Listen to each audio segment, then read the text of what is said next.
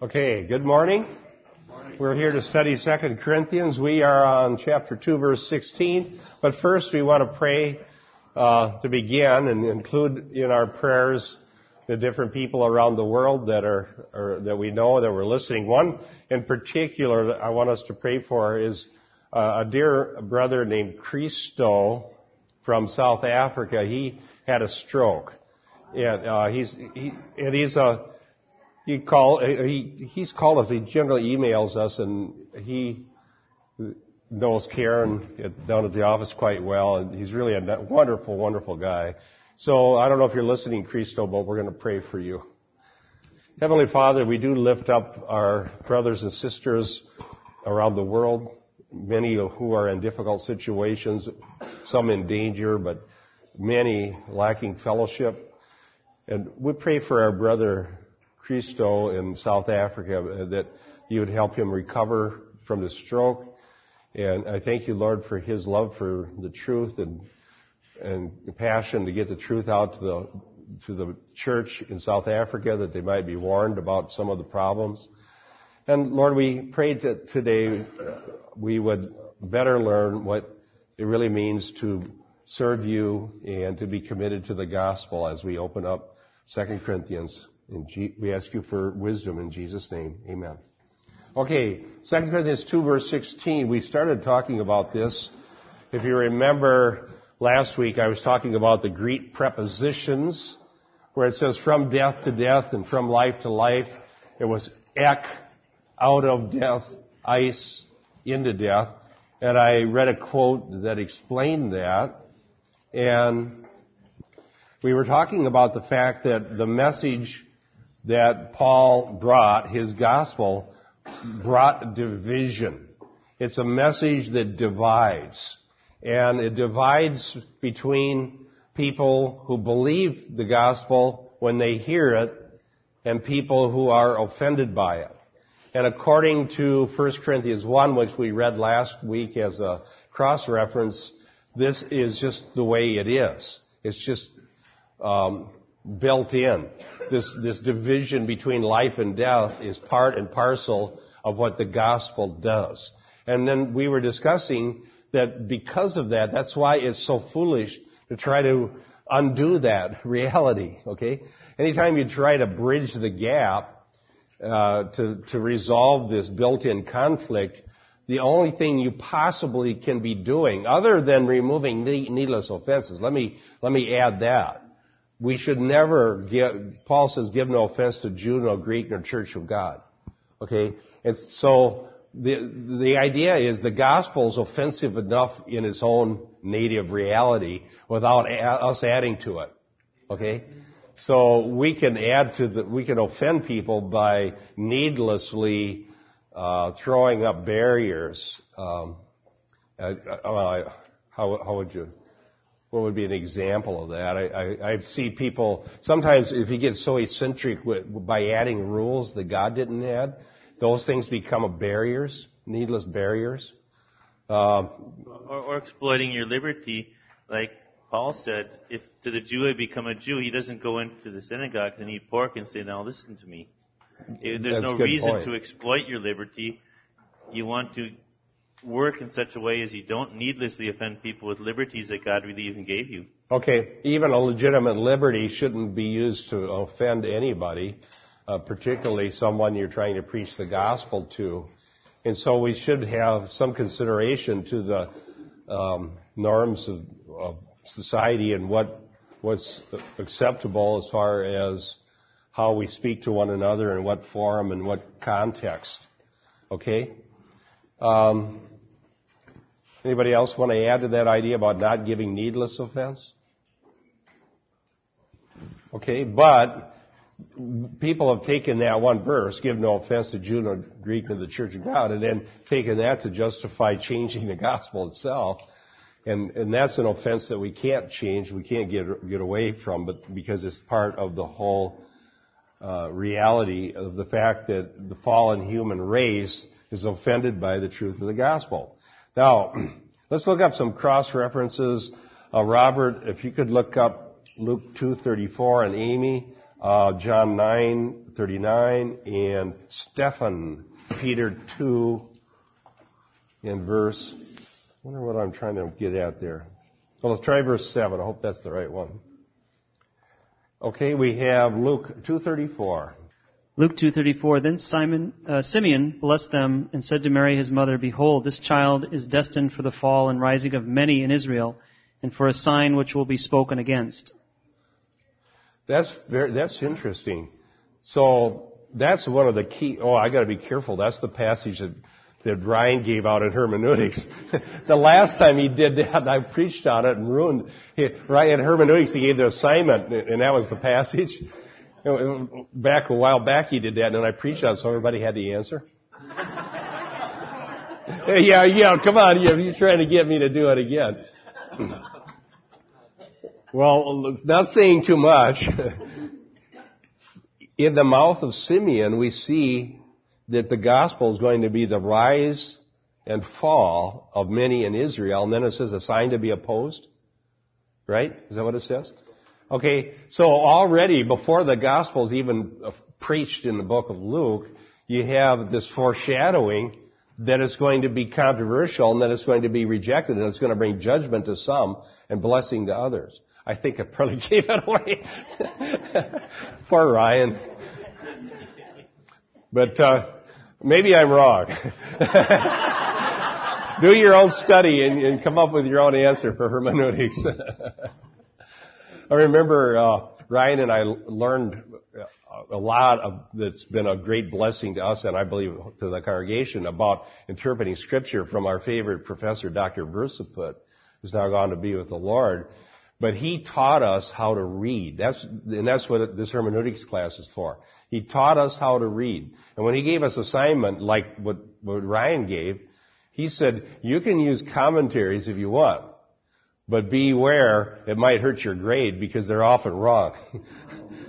In other words, especially the older commentaries, this is kind of a reverse of what you see most of the trends in the church. Most everything that's more contemporary is more far off, and the older things are better. When it comes to commentaries, my favorite ones are all the newest ones. And the reason is because of this revolution in understanding Scripture as literature to be read, rather than assuming it has some secret meaning. And when you learn how to interpret narrative,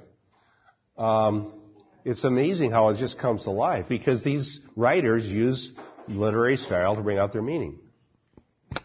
And some of the newer commentaries, especially on the epistles, are using a lot of archaeological evidence, not just in stuff, but in the languages that they're finding, the uses of words in the temples that they're discovering, that really broadens out and brings much clearer meaning to the terms used in the Scripture because they're contemporary, and it helps bring that to bear, which isn't in the old ones. Yeah, and there's really been good advances in studies, in contextual studies, and archaeological studies. For example, in Colossians, it was almost impossible to interpret certain words in Colossians until they were found in inscriptions in temples, and then they found out that they had technical religious meanings that stupefied commentators for years because they didn't know what the words meant because it was only used once or twice in the Bible, and it was hard to tell what Paul was getting at in his context, and they had no other uses. And then they found the words in these temples and found out that there was a technical religious meaning in Asia Minor, and so the Colossians had brought those same ideas into their church, and wrongly so. So that's how we learned it. So, yeah, it was in the 20th century before they even found that. Now, so a lot of very good commentaries are being written right now. And another good development that is shocking, but it's amazing in some ways, is that even the liberals are starting to write good commentaries. Let me give you an example.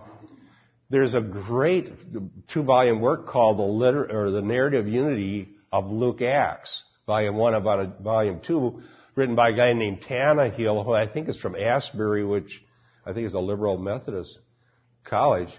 But you know why?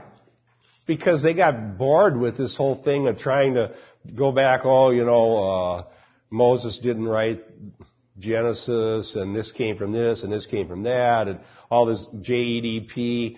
Well, that whole thing ran its course, and even the liberals finally decided it didn't help with anything. And they kind of instead of trying to debunk the Bible, they decided, well, why don't we just accept the Bible as literature? Whether it was, in other words, we're not going to comment on whether we think it was inspired or whether we think it's inerrant, but it is literature.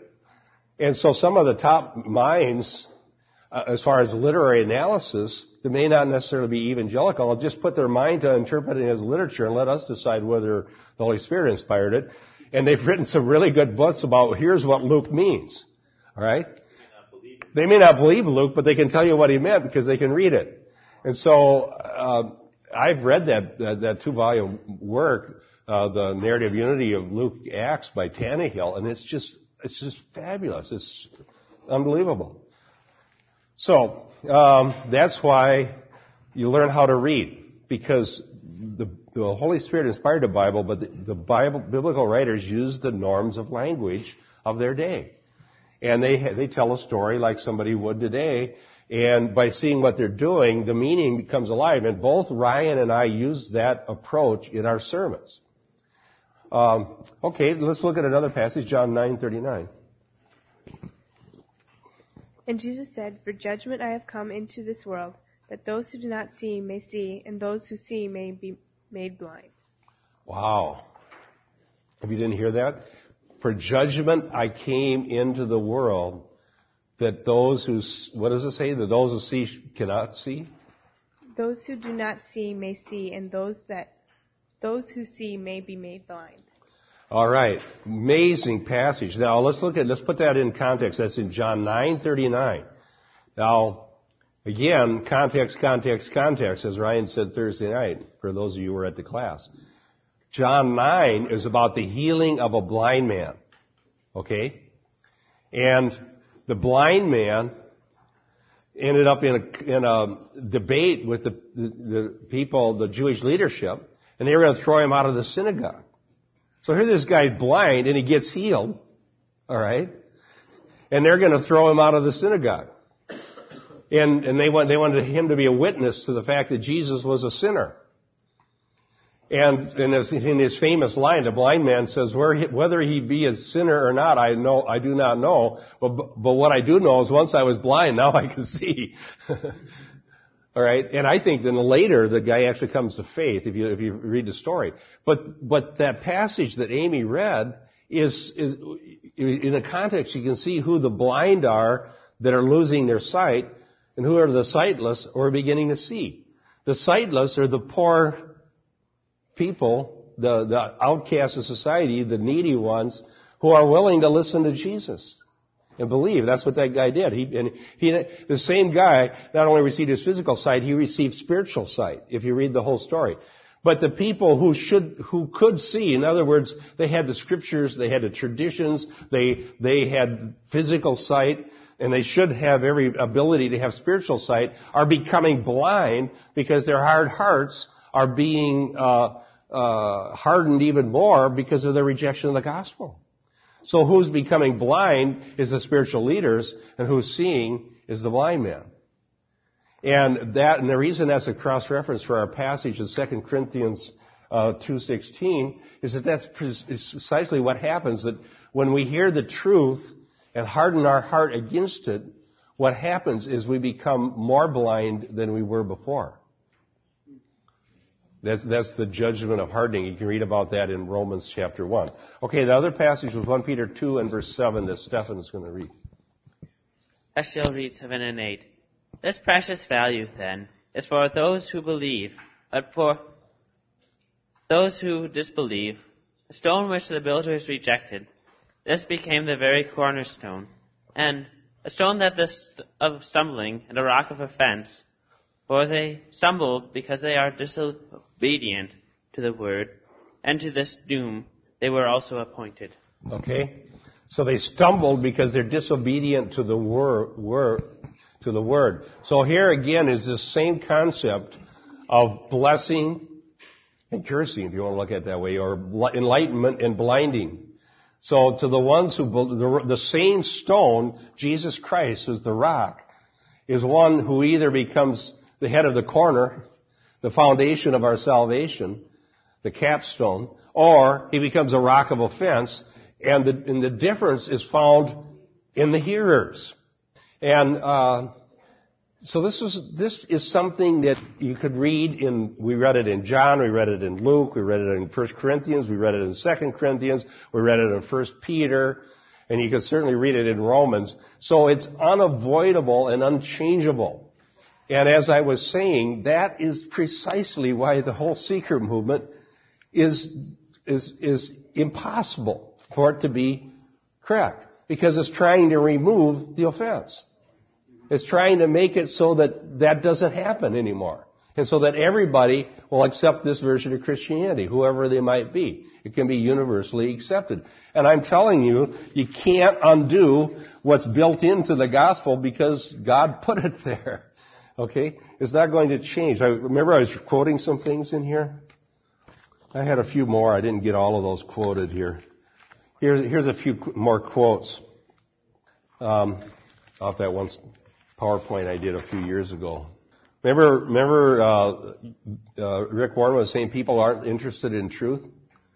Yeah, let's pick up with that one again. Because preachers are called to communicate truth, we mistakenly assume unbelievers are eager to hear it. But unbelievers aren't that interested in truth these days. In fact, surveys show that the majority of Americans reject the idea of absolute truth. But, okay. So should we give them lies because they like those better? Some more quotes here. People feel the same emotional, relational needs. These include the need for love, acceptance, forgiveness, meaning, self-expression, purpose for living, freedom from fear, guilt, worry, resentment, discouragement, and loneliness. So if you just preach, things that make people not feel lonely, things that make, alleviate fears and what have you, well, then it won't offend them. Notice this. Quote, Jesus taught in a way that people understood the value and benefit of what he was saying. He didn't try to threaten the unchurched. All right, we're back on the air. I ran out of battery there. Okay, now I was reading this thing. Jesus didn't try to threaten the unchurched into the kingdom of God. That's a quote. Now here's another quote. Listen to this. What people need today are fewer ought-to sermons and more how-to sermons. Now, all right. Don't tell people what they ought to do. They don't like to hear that. They just tell them how to. Now, on the surface, what's wrong with that? It's not the 10 suggestions. the 10 suggestions. Well, that's exactly what they do. Now, when I was researching the seeker movement, I found this old book in my Heresy library called The Be Happy Attitudes. Anybody read that classic? The Be Happy Attitudes. It was by Robert Schuller. And what he did was he took the Beatitudes and made them into a self-help genre. How to live a happier life. Whereas if you really read the Sermon on the Mount, what it does is it makes you afraid that you're going to go to hell. It says in the Sermon on the Mount, unless your righteousness exceeds that of the scribes and Pharisees, you'll by no means enter the kingdom. Now, if you were a Jewish person and you heard Jesus say that, and he's saying the most righteous people that you know aren't going to get into the kingdom and you have to be better than them, what are you going to think? Help, it's hopeless. I'm going to be lost. And that's the point, because the only righteousness that will get you into the kingdom is the imputed righteousness of Christ that's received by faith and not by works. And so by turning the Sermon on the Mount into the Be Happy Attitudes, you're gutting it of its purpose. Its purpose is to show us that there's a reversal going on and that we need something or we're not going to be good enough. We're not going to make it. So these how-to, so what I did is I was reading the Be Happy Attitudes again. And then I went into, I think, the Purpose-Driven Church, and that's exactly what Rick Warren was doing, was what Schuller did. It was 8 ways for better living or something like that, turning it into sort of like a self-help genre and taking the teeth out of the ought-to thing that would scare us into the need for the gospel. So, yeah, I've got to read this to everybody. This is the best thing, well, not the best, but just the funniest thing from Rick Warren. Now think about, of all the things that you could choose as an analogy for teamwork, And I'll read this. Thousands of years ago in the book of Genesis, there was a group of people who wanted to build a tower, and they had a clear vision and a compelling purpose. And they were committed in their team, and they were confident, and they were going to do this. And they started building this project, and God didn't want it to happen. And he had to come in and confuse their communication, their language, so the project would stop. It was called the Tower of Babel, and God said this in Genesis. So this is your analogy that you use that's for proving that we need teamwork, the Tower of Babel. And he goes, if as one people speaking the same language they've begun to do this, then nothing they plan will be impossible for them. That was his analogy for teamwork, was to be like the Babel builders. You know what?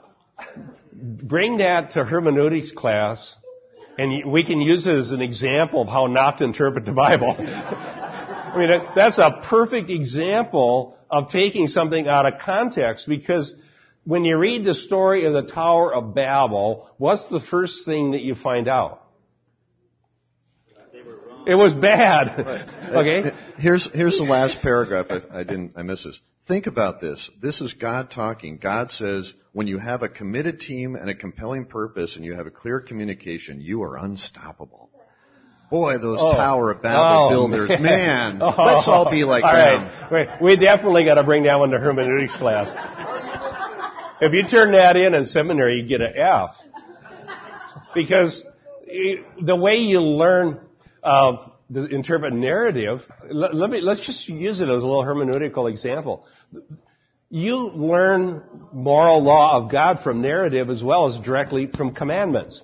When there's a story in the Bible, the writer, the narrator, you'll see them called in scholarly literature, the narrator is telling a story about what happened for a reason. And with the story comes clues about whether it's good or bad.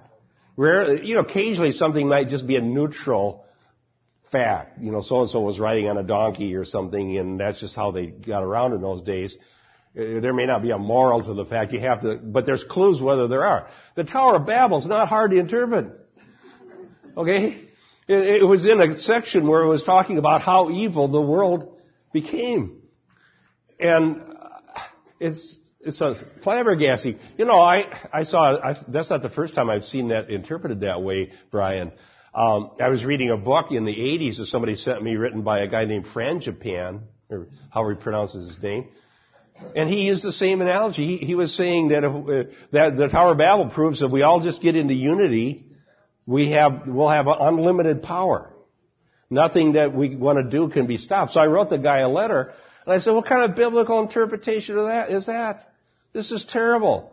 The Tower of Babel was sinful. How can you use that as a good example of what Christians should do? Well, then the guy didn't write me back. And then a mutual friend, I told him that the guy refused to write me back, so I don't want to take him seriously. So he told another friend. So the guy finally wrote me back and goes, well, I sold 175,000 books. I'm not a theologian. Why are you being so picky? Okay. Why would it be a bad thing to mislead 175,000 people? All right, yes. That analogy is a descriptive as well as it's instructive also, because it tells us what they actually did, and that's what Warren is alluding to, the fact that it was teamwork. Certainly, it was teamwork, but what happened with that teamwork is the instruction to us is just don't offend God. Don't do things that God doesn't want us to do. And this is exactly what Warren is doing. So to me, that's the beginning of the end for, if people really listen to this, and if somebody heard that, this is the beginning of the end for Warren, if he's using that as an analogy, because there's got to be people in his group that says, wait a minute. Certainly that was teamwork, but what happened to the people there? Well, and it didn't even work. They got scattered all over the earth. So let's go another step into interpreting Genesis. The point of it doesn't prove the unlimited power of human unity. It proves the sovereign power of God. Because they were in perfect unity, they all had one language, and they all had one intent, and they did not succeed in what they were doing, because unless the Lord builds the house, they that labor build it in vain. I mean, there's all kinds of points you can get out of it, but not the unlimited power of human potential. Yes. Well, and the basic concept is he's using that passage to recruit us into the Babylonian system. Now come, let's join. So the new Babylonian system is talked about in Revelation. Yeah. Yeah, so run the other way. Run the other way. I was just going to say basically what he just said. It's ironic that Warren wrote that because it's exactly what his whole movement is about, is building a mystical Tower of Babel to God. Rebuilding a Tower of Babel. And something else I wanted to mention is it's funny because the whole purpose of that whole movement is because they want to have this experience like you guys write about in both your books. And I know for me, that was something that I wanted also. But I didn't truly find that real experience of truth and intimacy and love with God until I was broken by how my sinfulness offended God. And once I was broken by that, then I had the experience of worship and intimacy with God. They say they want to give that to people, but they're actually inoculating them from it by their movement. Okay. Amen. Go back that way. An innocent person walking in. You. Yes. Dan. Well, from an astronomical point of view, you can't build a tower to reach the sky because you'd never reach it, obviously. But that's by our modern knowledge. Back then, they believed that the heaven was just a finite distance above the surface of the earth, which was flat. So building a tower wasn't sinful, but the thought that they could reach heaven by building a tower, that was what was sinful. And not only that, the towers in Babylon are called ziggurats. They were astrological observatories. So it had to do with worshiping the planets as if they were gods. Yeah, it was for a pagan purpose. Yeah, well, pagan religion. They wanted to build a tower to stay together so they weren't scattered over the earth, and God had commanded them to go fill the earth. So there was something that was very much an antithetical to obeying God's command. Yeah. God said to multiply across the earth, and they didn't want to do it. So, I just want to say one more quick thing. I can't remember where the verse is, but there's a verse where Jesus says, "He who does not gather with me scatters." Do you know where that is? Yeah, it's in the Synoptics. That's so ironic because the Rick Warrens of this whole movement, they're really not gathering anyone to Jesus Christ. They're gathering people to themselves and actually scattering them away from Jesus. Oh. Okay, let me get back to some of these quotes. Now, it says, what people need today are fewer ought-to sermons.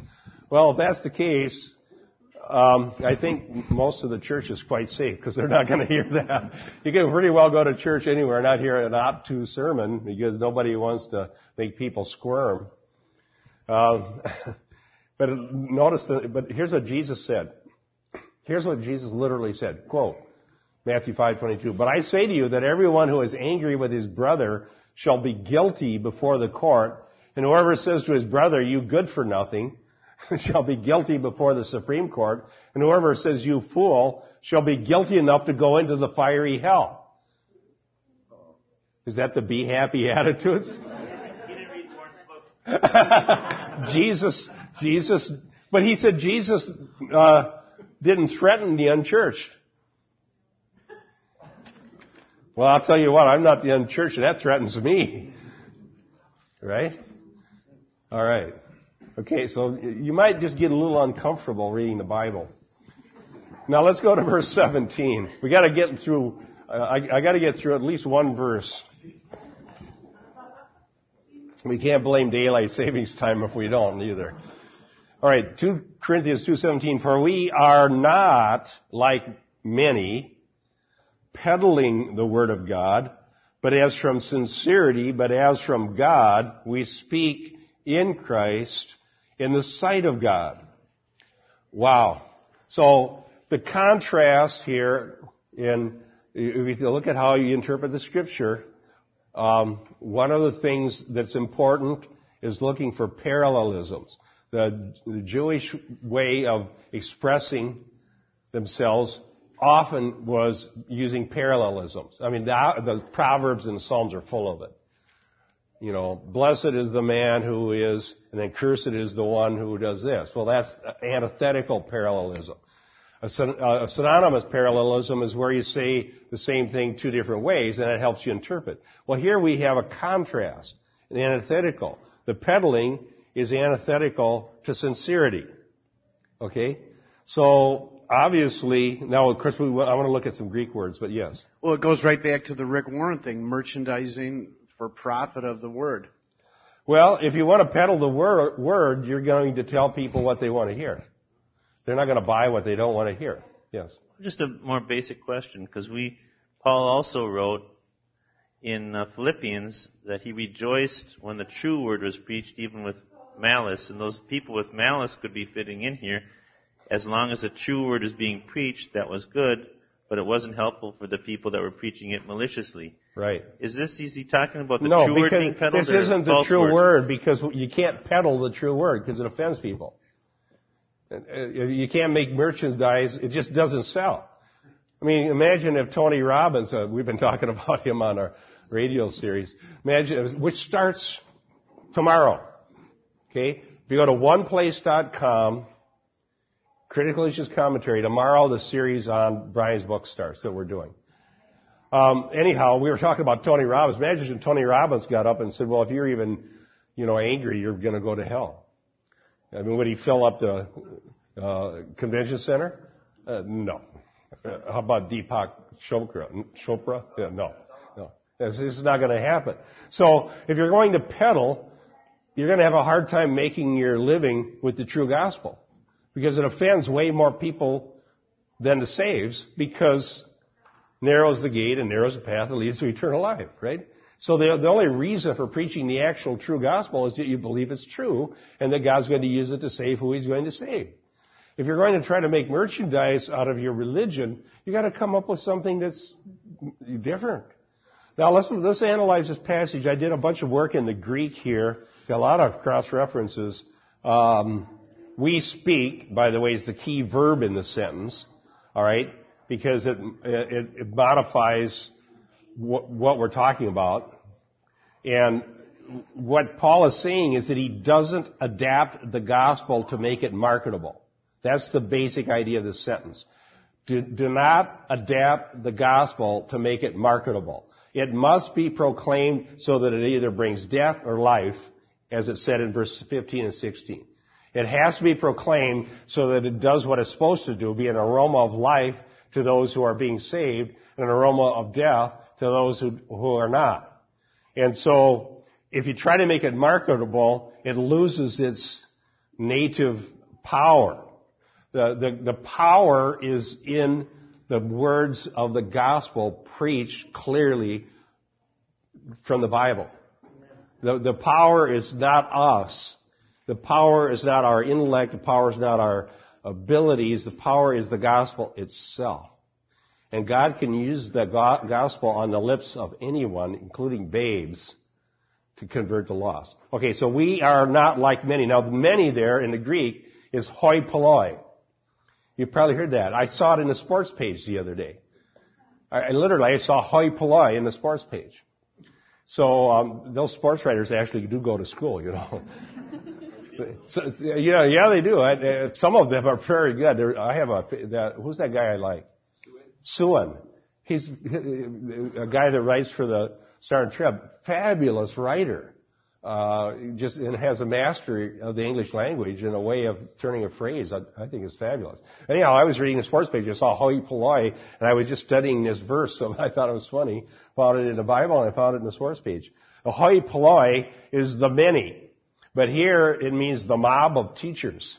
So the many are the ones that are peddling the Word of God. So the masses of who are out there with a message are peddling something. And Paul says we're not like the hoi polloi. And peddling, the Greek word means the retailer who sells in the market. This is very simpler. It's what the retailer selling in the market does. Peddles. So we don't peddle the Word of God, which here is used synonymous with the gospel. Yes? Being a former retailer, that's hard for me to hear you say that. Peddlers are the guys on the street that are peddling the fake. Jim had many people come into the store with their watch that they bought last week in New York. Wasn't the real thing. And it was the fake. It was the $10,000 watch that they got for $25 on the street, and they wanted to know why it wasn't the real thing. When the gospel's being peddled, we are responsible for what part we're buying from it too. Yes, it's not just just who's preaching it, but it's how we're receiving it. I understand, but the Greek word itself is neutral. It isn't necessarily pejorative. Okay? But does it say retailer? Well, retailer sells in the market is simply what it means, but it wouldn't be sinful to sell in the market if you're selling the real thing. The market is where they sold everything in the ancient world. Somehow in my mind, I think of the peddler as being the dishonest marketer. Right. That's true. That's why I was bringing out the Greek, because when I read this, that's the first thought I had. But the fact, it does have a negative connotation as used here, because the thing they're peddling is the Word of God. And that's not how the Word of God is spread, by making it marketable. But in the Greek, all right, grab it. Actually, it's the receiver that's getting in. It's coming from anywhere. So it's negative as used here, but in the Greek, the word doesn't mean a negative. In other words, you wouldn't say this word wouldn't distinguish from somebody who was honestly selling the right thing. We could say the same thing being retailed.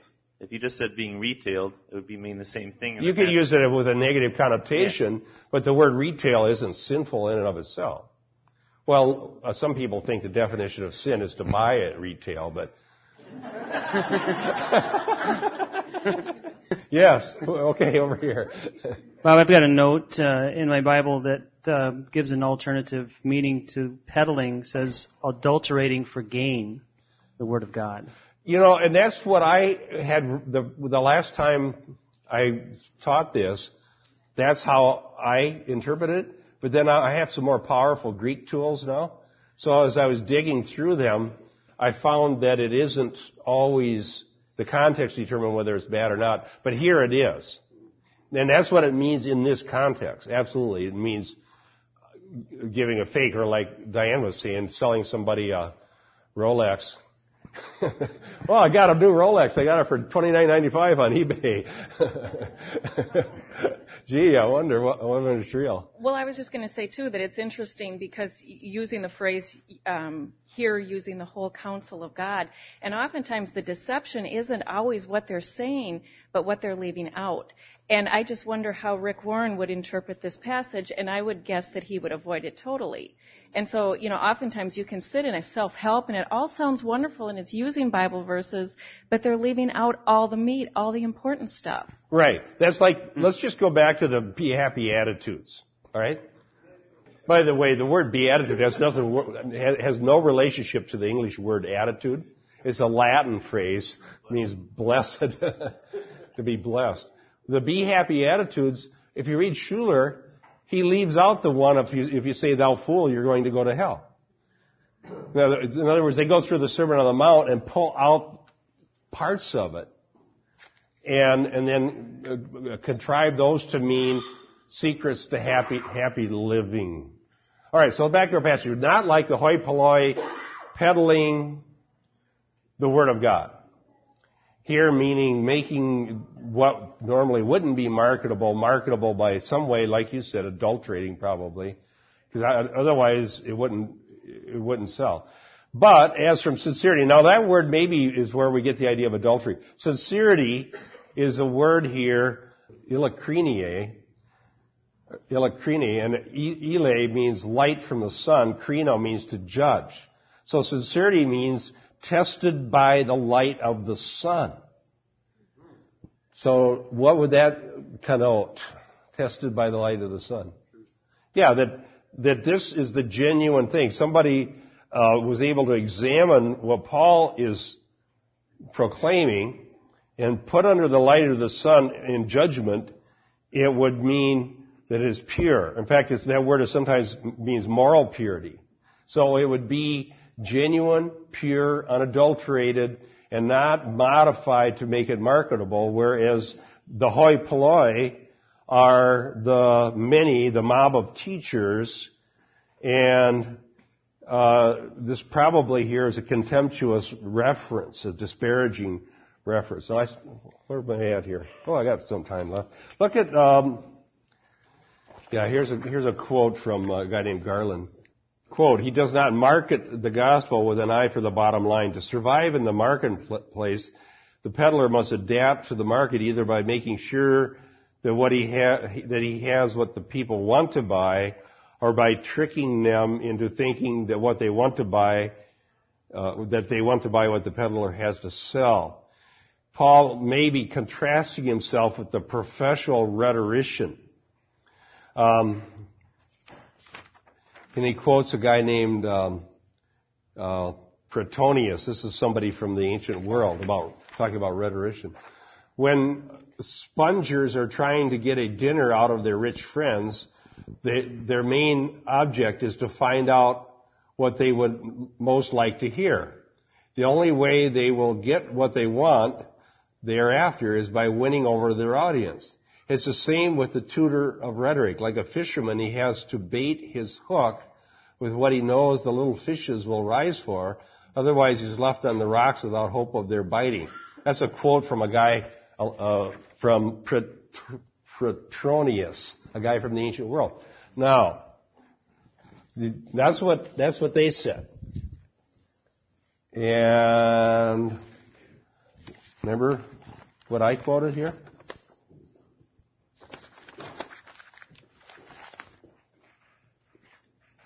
If you want to catch fish, remember that quote? I'm not finding it. Remember Rick Warren said, if you want to catch fish, you got to let the fish determine the bait? That's exactly what this Praetorius was talking about. Unbelievable. It's not a good thing. So, that's what Paul was warning against. Okay, so we're not like the hoi polloi marketing the word, but from being examined by the light of the sun, purity, sincerity, but as from God we speak.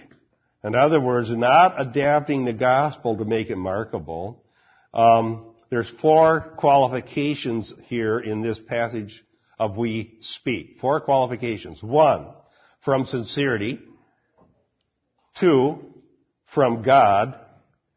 3, in Christ. 4, in the sight of God. So if you think about this sincerity as being under the light of the sun, the idea is the one watching is God, in the sight of God. So Paul says he and his apostolic brethren that are on the same team as him, Titus and so forth, they are preaching in the sight of God. In other words, God is watching what they're saying, and it's His word that they're given to proclaim. And the idea is God would be very unhappy with me if I put words in His mouth or adulterated what He gave or came up with some other message because I thought it would make me more money than telling the truth. So the hoi polloi, the many, are not doing that. They're not concerned about being in the sight of God as far as their message goes. So from sincerity, from God, in Christ, in the sight of God. So that is what the true gospel ministry is supposed to look like. And so we have the contrast between the many who peddle and adulterate. And I agree. Was that MacArthur you were quoting, Robert? No, that was out of the New Geneva. New Geneva, okay. The many, because of his contrast here, we can see he means that they adulterate because that's how they sell it. And then Paul and his associates speak in purity from God. Boy, I have a bunch of cross references. We got some time. Mr. Kopp. Just a quick question as you're going through it. What do the last 2 phrases add to what we already know? In Christ and in the sight of God. Well, what in the sight of God adds is the idea that He's the judge, and we're preaching with the idea in the back of our mind that God will judge what we're saying. And in Christ would be the source. Either in Christ can either mean the authority by which they preach, or He's the source of their message. Both things are true. Okay? in Christ and in the sight of God. Now, since you got the mic, look up 2 Corinthians 4:2. And not very far down from where we are. And Joanne, 2 Corinthians 11:13-15. And Robert, Jeremiah 5:31. And Nicole, Matthew 24:24. We'll do that many and then see how far we get here. 2 Corinthians 4 and verse 2. But we have renounced the things hidden because of shame, not walking in craftiness or adulterating the word of God, but by the manifestation of truth, commending ourselves to every man's conscience in the sight of God. So he brings up that idea of in the sight of God again. But there it says we renounce the hidden things, the things under the surface, whether it's bad motives or the fact that we're saying it's from God when it really isn't. The adulterating the word has to go. People come to hear somebody that's purportedly preaching the gospel or teaching the word of God. What they should hear is the word, the whole word, and nothing but the word. So help us God, in the sight of God. Okay? Was that you? What'd you do? Okay, today, that was 2 Corinthians 4:2. Now 2 Corinthians 11:13-15.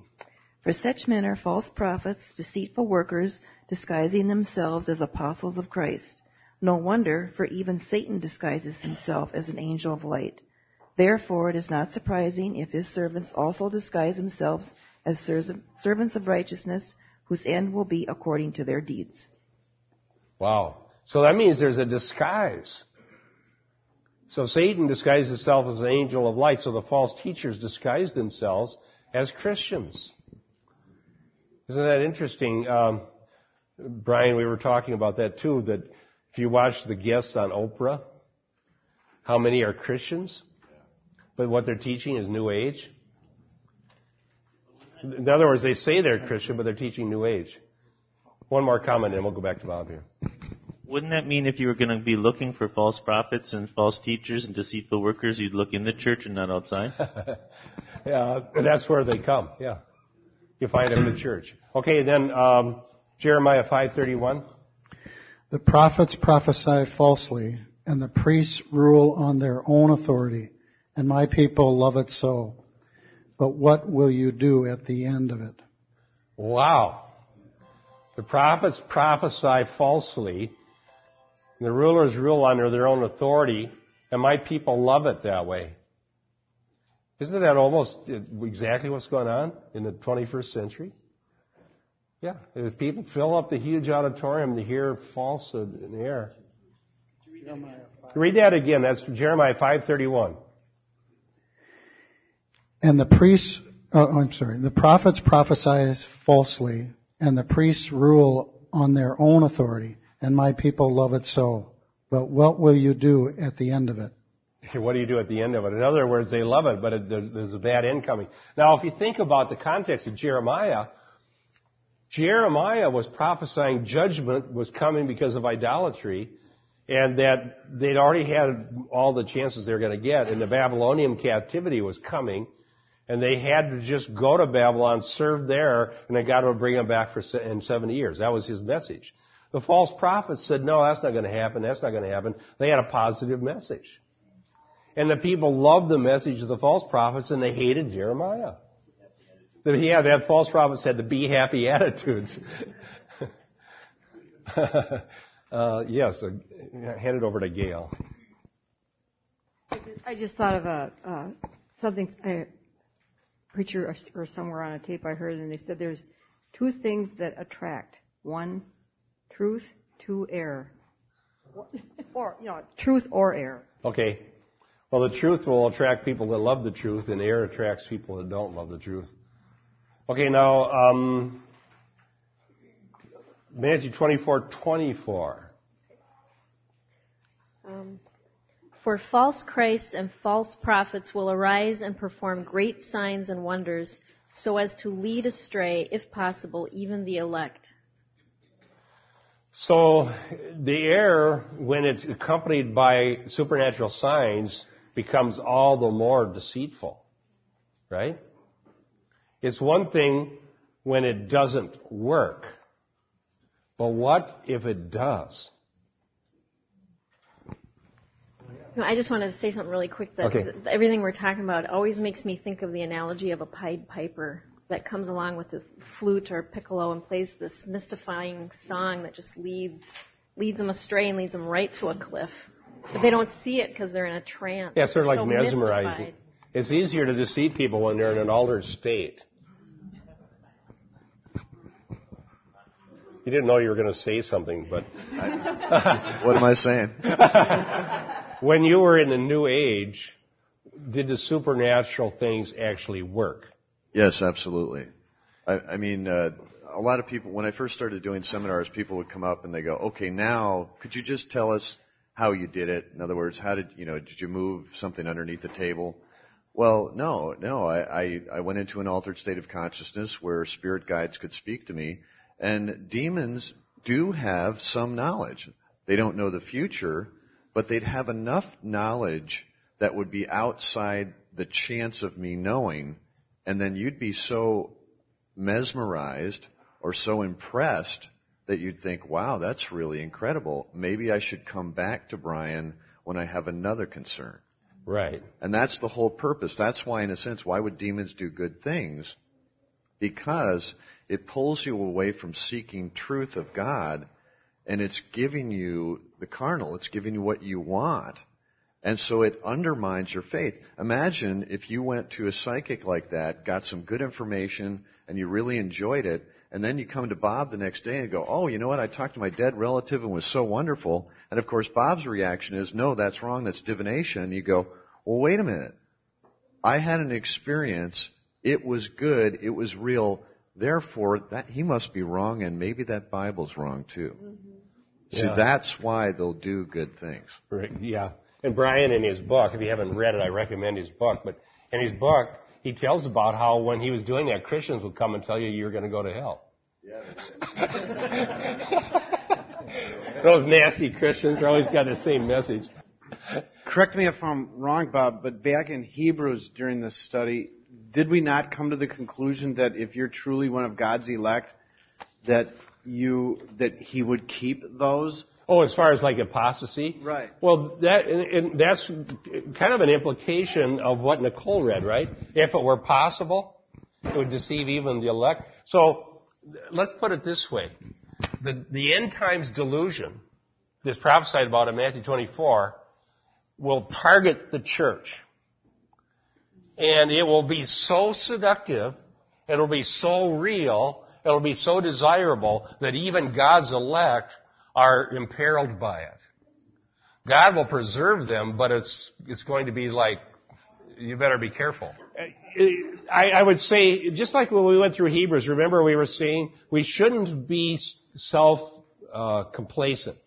We shouldn't think, well, I'm the elect, I can't be deceived. Kind of evidence that you can. Yeah, that's evidence you're not the elect, actually.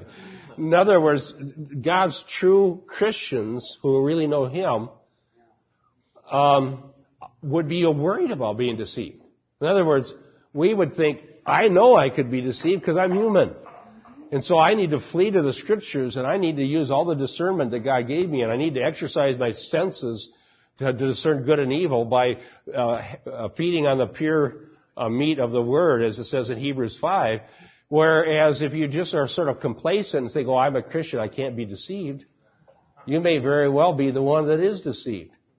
Okay? And so that verse there, what we're trying to see is that for the true Christian, we're receiving warning, but comfort at the same time. The warning is this is really bad, it could deceive you. The comfort is God's going to keep us through the means He said He would, which is the means of grace. All right? But there are an awful lot of people in the church who aren't really born again. And these end-time delusions are attracting them and pulling them away from the true gospel. Honestly, part of the challenge I run into, and I'm reading a book about offense, is, I've got some members of my family that are buying into a false gospel, and they start bringing, you better check, you better read Wayne Dwyer, you better get, Oprah, and a lot of that stuff, and I don't know how to react, necessarily in a kind way. I just it irritates me. I'm just kind of going, because when I literally I say, well, let's see what the Word of God says. Oh no, they don't want to. Well, that's what's encouraging about Brian's story, because I found it interesting because I reread his book to do this radio series. That God kept sending these Christians to annoy him, right? Because they're always narrow-minded. They're always talking about you're going to go to hell, and he had his put-offs, how he'd get rid of them, And he'd say, "I'm an agnostic Catholic." Is that what you said? Yeah, that was my joke. I'm a Catholic agnostic, and so, but you never know, because before I was saved, there were Christians coming to me too. And you can't help the fact that some people are going to be offended by the truth. And you can say it as nicely as you can. And in Brian's case, what was interesting in his story was that eventually you ran into some Christians that were so much the real deal, you had a hard time dismissing them, right? And then he ended up being invited to church, and then he heard apologetics where people gave reason for faith rather than just blind faith. And that's what God used to convert him. So that's the story. Yes. I know you got to close here, so I'll try and be brief. But I just wanted to say I would be the perfect example of like what Brian was saying, as far as if I had a good experience, then how can you tell me that's not from God? Because from my background, there was a mishmash of things. Like growing up in the Catholic Church, we had guided imagery even in our classes, and I came from an abusive background, so I kind of already knew how to dissociate. When you can't physically get away from an abusive situation, you do it mentally, and children just naturally know how to do that. Plus, I had an abuser in my past that knew how to put me in a hypnotic state so he could take advantage. And so from a very young age, I learned how to dissociate, and I would pray to Mary, or I would pray to my guardian angel, because that's what they would teach in Catholic school. And for me, it was like a beautiful experience, because here's this loving, beautiful, angelic person coming to embrace me, which I was so desperately longing for. But it wasn't until after I got saved that I realized this is demonic. Yeah, but that shows just how deceptive it is. Without the grace of God through the gospel, how would anybody know this warm, beautiful thing is evil? And then on top of it, it's a struggle. Especially if it brought you comfort. Exactly, and that's someone would say about my situation. Well, how could you tell her that's a demon that's comforting her? It would be leading astray. Plus, on top of it, when you come out of an abusive situation, it blinds you even more to realize, I'm a sinner who needs to repent. It's not just that I need healing for an abusive situation. I need healing from being a sinful creature that offends God. Nicole, God bless you. Thank you for sharing your story. And Brian or Nicole, either one of them, if they're willing to share what they've gone through and what they learned. But the fact is, the gospel's for everybody. There isn't anybody that's suffered so badly in this world they don't need the gospel, right? Okay, they need it all the worse. So thank you for sharing together in the Word, and we'll see you upstairs. Help me with the chairs.